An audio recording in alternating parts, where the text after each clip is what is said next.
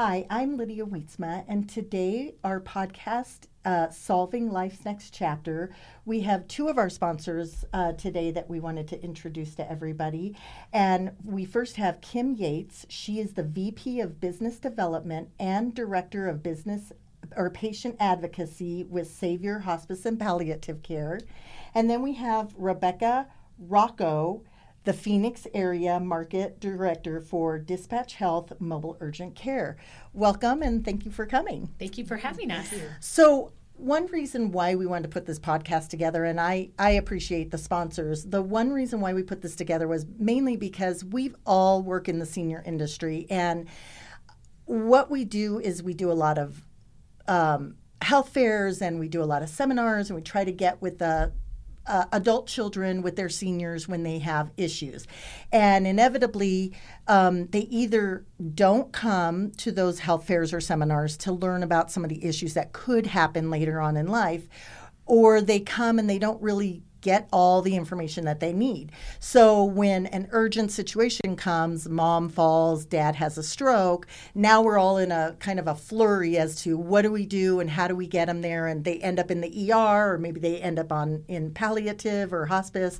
So the podcast is really more for getting the information and educating the general public and also the adult children of those that have seniors, and for seniors that are helping other seniors in their neighborhoods. So let's first talk to Kim. Kim, you are hospice and palliative care. And we're going to have both Kim and Rebecca on at another time, kind of more in detail. Today, we just want to introduce you and kind of give us an overview as what you do. So tell us what your company does. Yes, thank you again for having us. Again, my name is Kim Yates, and I am with Savior Hospice and Palliative Care. And we have been in the Valley for many years, but what I love about our company is that we've hand-picked our people. Most of our staff are seasoned. As many of you know, there are many, many hospice agencies in Maricopa County, and you're probably shocked to know that there are over 90 hospice agencies just in Maricopa County alone.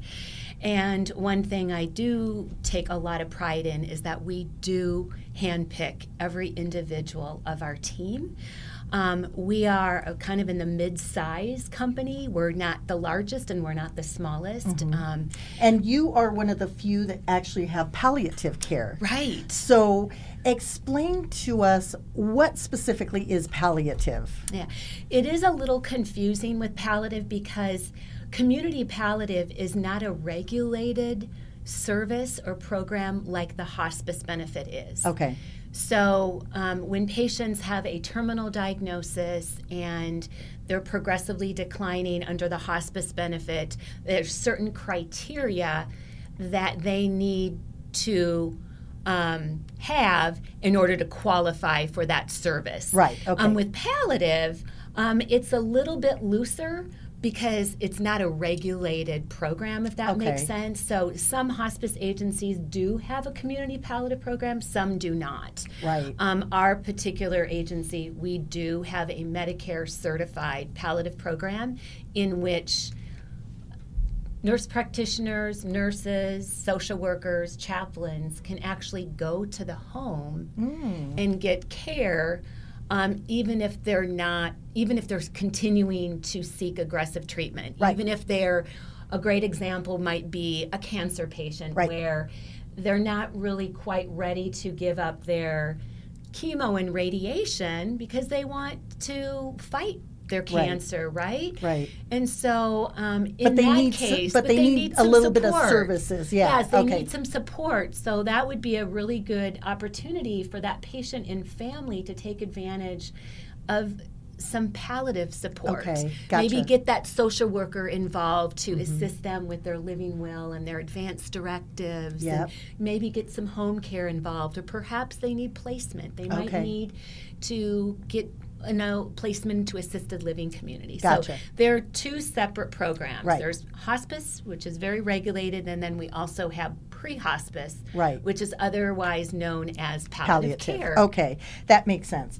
And then Rebecca, you work for an amazing company, and Thank you, I think so. give us tell us what your company is and does, and because I have referred a lot of my clients to you, so kind of give us an overview of what your company does. Thank you. We are a mobile on-site urgent care provider. We're about 6 years old, started in Denver by an ER physician, born out of a 18-month pilot in the Denver EMS system. Dr. Mark Prather, our CEO, actually rode along with EMS and triage patients right on site. So that's how we were born. Dr. Prather is still at the helm. We are owned and operated by ER physicians. We provide urgent care on site. I like to say we can do anything that happens in a standing urgent care with a little piece of the ER. Okay. So we can see just about anything in a standing urgent care. We can stabilize a minor fracture. We can treat cold and flu symptoms. We can do ear infections. Just anything. Stitches. Stitches, yes. Stitches, staples. Do you have a machine where if someone needs to, like if they're thinking that they may have a heart attack or stroke? We have an EKG. Yep. So we have a CLIA certified lab. We have an EKG on board. Okay. The only thing we do not do is mobile radiology, X-ray, and we bring a third party in to do that. Okay. But we can do just about anything covered under the cost of your urgent care copay. Okay. So on average, we're with our patients about 50 minutes on site. So I like to remind people, when you're in your primary care office, you may get 7 or 8 minutes with your primary care physician. Yep. So nationally, on average, we are with our patients for 50 minutes on scene. Wow. Average time to scene could be 1 to 3 hours depending on the day. We're an on-demand service, so we try not to give exacts because it all depends on the day. Right. We're open 7 days a week, 365 days a year, 9 to 9. So on the weekends as well. So what I like about your company is obviously you were created from the medical field and from the ER department doctors that probably saw there was definitely a need for this. Exactly. And I have seen you come in your vans, and I tell people that the vans are equipped. Well, it's actually in our market, it's a Prius. Oh, so it's Prius. not a van. Okay, sorry. It's quite small. And inside each we're a very well-branded Prius. Right. And inside each Prius are 7 medical kits. And they're grouped by condition, GI, ENT, ortho. So it's as though you're coming with an ER room. Right. Equipped. It's just an absolute genius idea. So it's a nurse practitioner and an EMT or a PA and an EMT that typically come together as a team. Okay. And then there's always an ER physician who has virtual oversight every day. Gotcha. So if a patient wants to speak with a physician, we can call a physician, whoever is there for the day, and have them speak to a physician. Right. So one thing, my oldest daughter is a registered nurse, and she is neurotrauma. And last winter, we here in Arizona obviously get a lot of winter visitors, and every year our hospitals get very full, and because we're dealing with just the regular residents that live here, but then we also have a slew of winter visitors, which is awesome for Arizona, except if you get sick and you're having to go to the hospital.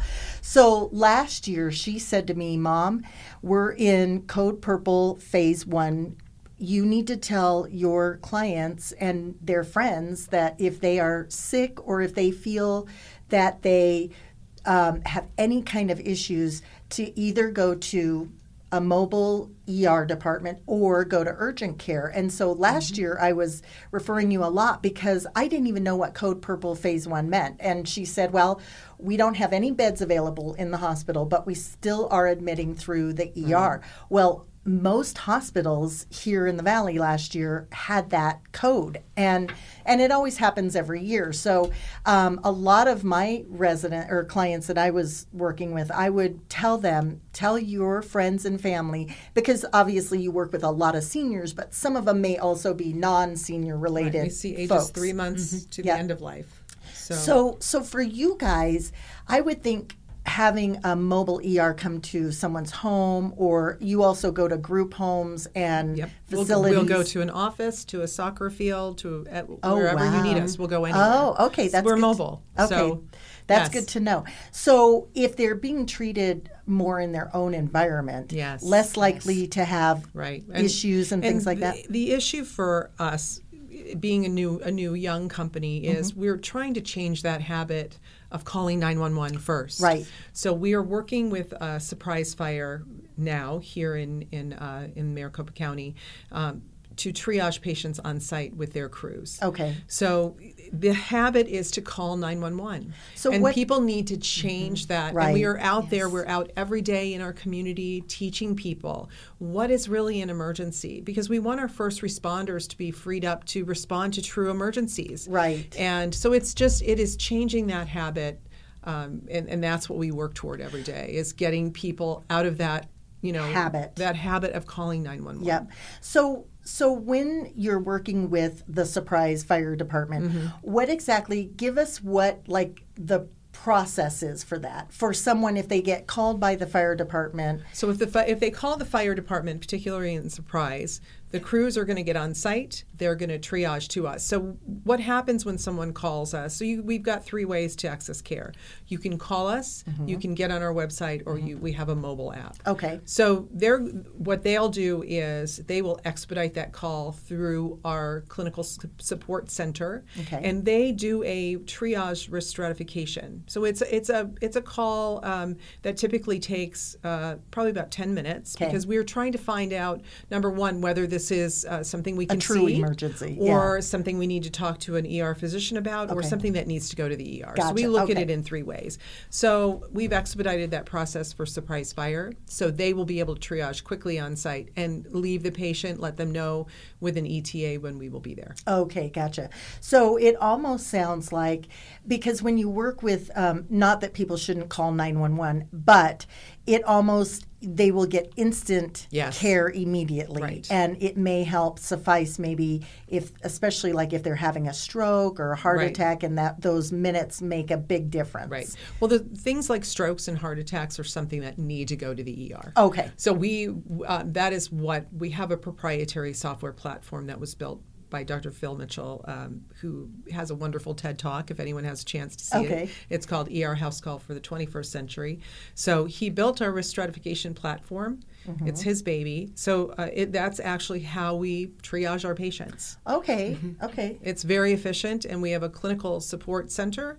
That's our call center. We have 3. We have 1 in Phoenix, 1 in Dallas, 1 in Denver. Okay. So calls route through that. It's typically an EMT on the other end of the phone that you're speaking with. They're working through that software platform. Gotcha.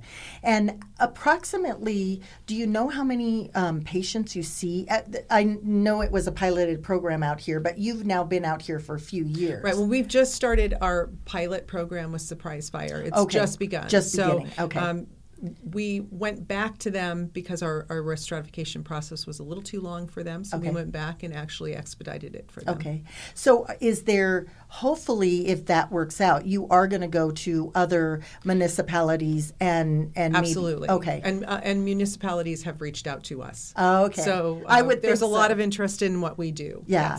Yes. So we have 3 vehicles on the road now. Okay. Hopefully a 4th by September. We have 2 that dispatch east and 1 that dispatches west. Okay.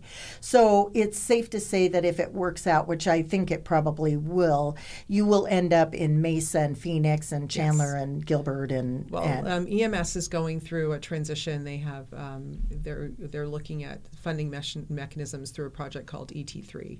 Oh, so okay. it's something that we will be looking at nationally. And so that's a national. That's a national initiative. Yes. Okay. So. What is probably your biggest call that you get called on? I know that for the seniors, a lot UTIs. So here's the problem about the summertime. Okay. People do not drink enough water, especially seniors, because they don't want to get up and run to the bathroom. Right. So dehydration, that is first of all a terrible problem for our seniors. It can lead to a fall, dizziness, all of those things, but it also leads to a UTI. Interesting. So a UTI is something we do very well. Okay. It's something we get called on every day for. Wow. So during falls, the summer. So falls are not necessarily your biggest calls. It's more the I would say upper respiratory, COPD, CHF, and Okay. UTIs. Okay. Wow. Yes. Well, drinking water is very important. Drinking water. But We go out and educate in our senior communities on Okay. hydration. Okay. And I know that generation probably doesn't drink enough water anyway because they weren't raised on drinking No. And water. they think coffee is water Yeah. or iced tea is water. Yes. And, my dad is 92, and I have to remind him, your coffee is not a glass of water. Right? It's a constant conversation. That's right. That's right.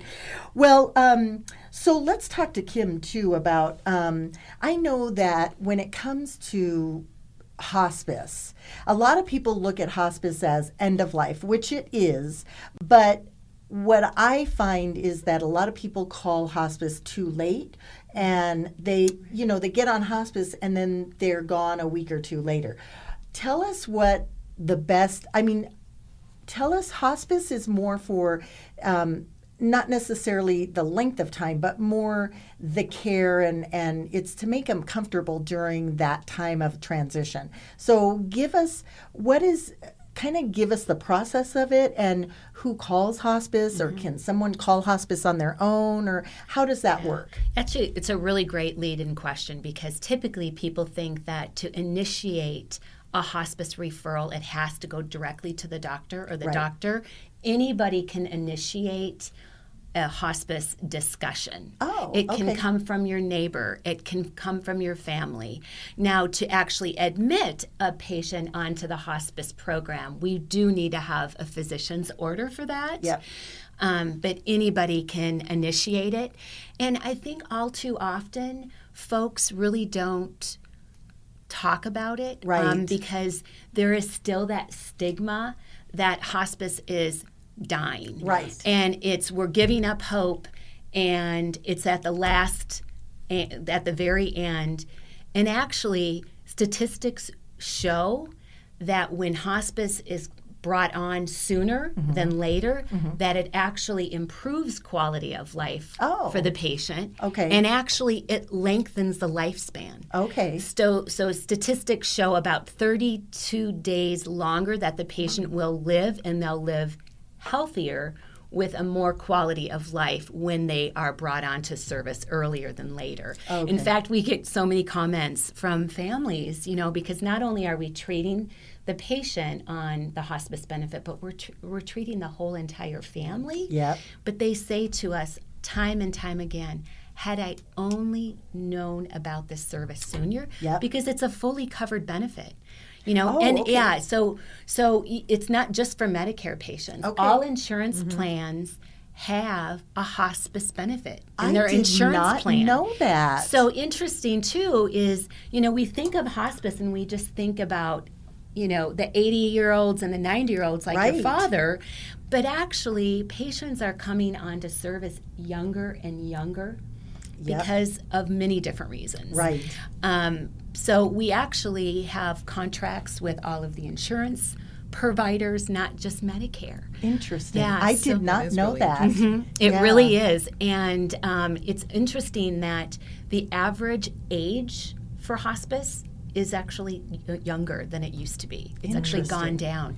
Yeah, so, we have patients that have been diagnosed with a terminal cancer, for Right. example, Right. and they have made a decision not to pursue aggressive treatment. Right. And so therefore, they just want to comfort, and they Right. want pain management, Right. symptom management, and not pursue that aggressive treatment. And actually, quite honestly, oftentimes those patients live longer. Interesting. Now, I have heard, because some of my clients who have been on hospice have actually gone in and out of hospice. So explain that too, because I think people think once you're on hospice, you're on it forever. You know what I mean? Right. Till the end. And that's not always the case. Yes, and actually, many patients, when they come on, they don't have to sign a contract like they have to stay on for a period of time. Okay. It's just the way that Medicare is set up is that in order for them to stay, is that they have to demonstrate Certain things. a progressive decline. Right. But they are more than welcome to come on. They can come off services if Okay. they go to the hospital, for example. They oftentimes are actually discharged from hospice. Okay. And then once they're ready to go back home or wherever home Right, is, right. then that's really typically when we bring them back on. Okay. Actually, patients, about 10% of patients actually graduate off Interesting. hospice, which is Okay. really, people think, again, Right. that it is truly the very end, but Right. oftentimes those patients get better, Right. and we have to discharge them off services because they Right. graduate. Right. They no longer qualify. Right. The patients can come on and off services. Yeah, and what I think I like about hospice that people don't understand is everybody thinks, like you said, it's for the patient that's end of life or going through that terminal sickness. But a lot of times you guys will bring in help for the family, so it relieves some of the stress on the family side of things. Correct? Absolutely. Yeah. That is such a huge component. And it's important that when we're providing our service in the home, and again, it's not a place. I think there's a misconception that hospice is a place to go and die. Right. And that is definitely not the case. It's a service that we provide wherever the patient is. Okay. It can be in a group home, a private home, Okay. an assisted living community, so we can bring them where our services wherever the patient is. Okay. Got it. Got And it. that component of treating the family is really important because oftentimes the family is really who They're- are stressed out to the max. I was going to say a lot of times they're probably more stressed than the Yeah. actual Right. patient That's because right. the patient has actually resigned themselves and they've gone through their time of they've forgiven family and they've taken care of how they are at peace. A lot of times it's the family that's more stressed out and it's the family that needs probably more of those services than anything. Is that what you find? That's exactly what I Yeah. find. And let the wife be the wife and the husband be the Yep. husband and the children, and not the full-time caregivers. Caregiver. Right. And I did hear a statistic, and you ladies tell me if this is not true, but I heard that 60% of the caregivers pass away before the patient. Oh, yes. Oh, Is There's that sure. because of the Absolutely. stress and We because see of it the all the physical? time. Okay, so that is a true We have a statistic. little 80-year-old woman trying to take care of her 87-year-old husband, Oh, right? yes. Frail, and we see it all the time. Yeah. And I just wanted to say, too, that it's really important for both hospice and palliative care, and that's why we can work so hand in hand with Dispatch Health, is that most of these patients, they really don't want to be going back and forth to Right. the hospital. That makes because sense. actually that's where infections occur. Exactly. And actually they're not in the comfort of their own home. So Right. we promote wellness when we provide that extra care and support in the home. And also to add to that is that 24/7 nurse line. So yes, we could even contact you all to come to the home, but that 24/7 nurse line, whether you're on hospice or you're on palliative care, is really integral. And we also can provide palliative care and home health at the same time. Oh, that's interesting. So- So how does that work? Yeah, so oftentimes when patients are in a hospital setting and they're going home after they've had their workup, even if they've broken a hip and they're Right. going to rehab, and then from rehab they're going home, Right. they typically go home on home health. Right. And that's a good time to actually bring in the palliative services. Okay. Because typically home health is pretty short term. Right. And there's some plans that actually limit their How many hours they physical can be there. therapy visits to 3 visits, and so Okay. it's nice to be able to have that adjunct to palliative as well, especially for those COPD, CHF, Okay. Infections, stroke patients. Okay. So there's a lot of that extra support that can be provided to the home Right. with palliative care and home health care at the same time. That is very interesting. I have never heard that from anybody, so that's actually good Yes. information. So, well, we are almost time's up now, so I really appreciate you both coming in and talking to us, and we will have them both in on a separate time for a 30-minute, because obviously palliative and hospice is much diving deeper into specifics. And then Dispatch Health, who is a mobile ER, they will come to your home so you don't have to go to the hospital. They have some great services and some good information and tips and tricks on how to keep yourself healthy and not have to go to the ER or have them come to help out. So I really appreciate not just you being here, but also being the sponsors of our podcast of Solving Life's Next Chapter. And we will have both Kim and Rebecca back at a later date. So thank you so much, and thanks for coming. Thank you. Thank you so much.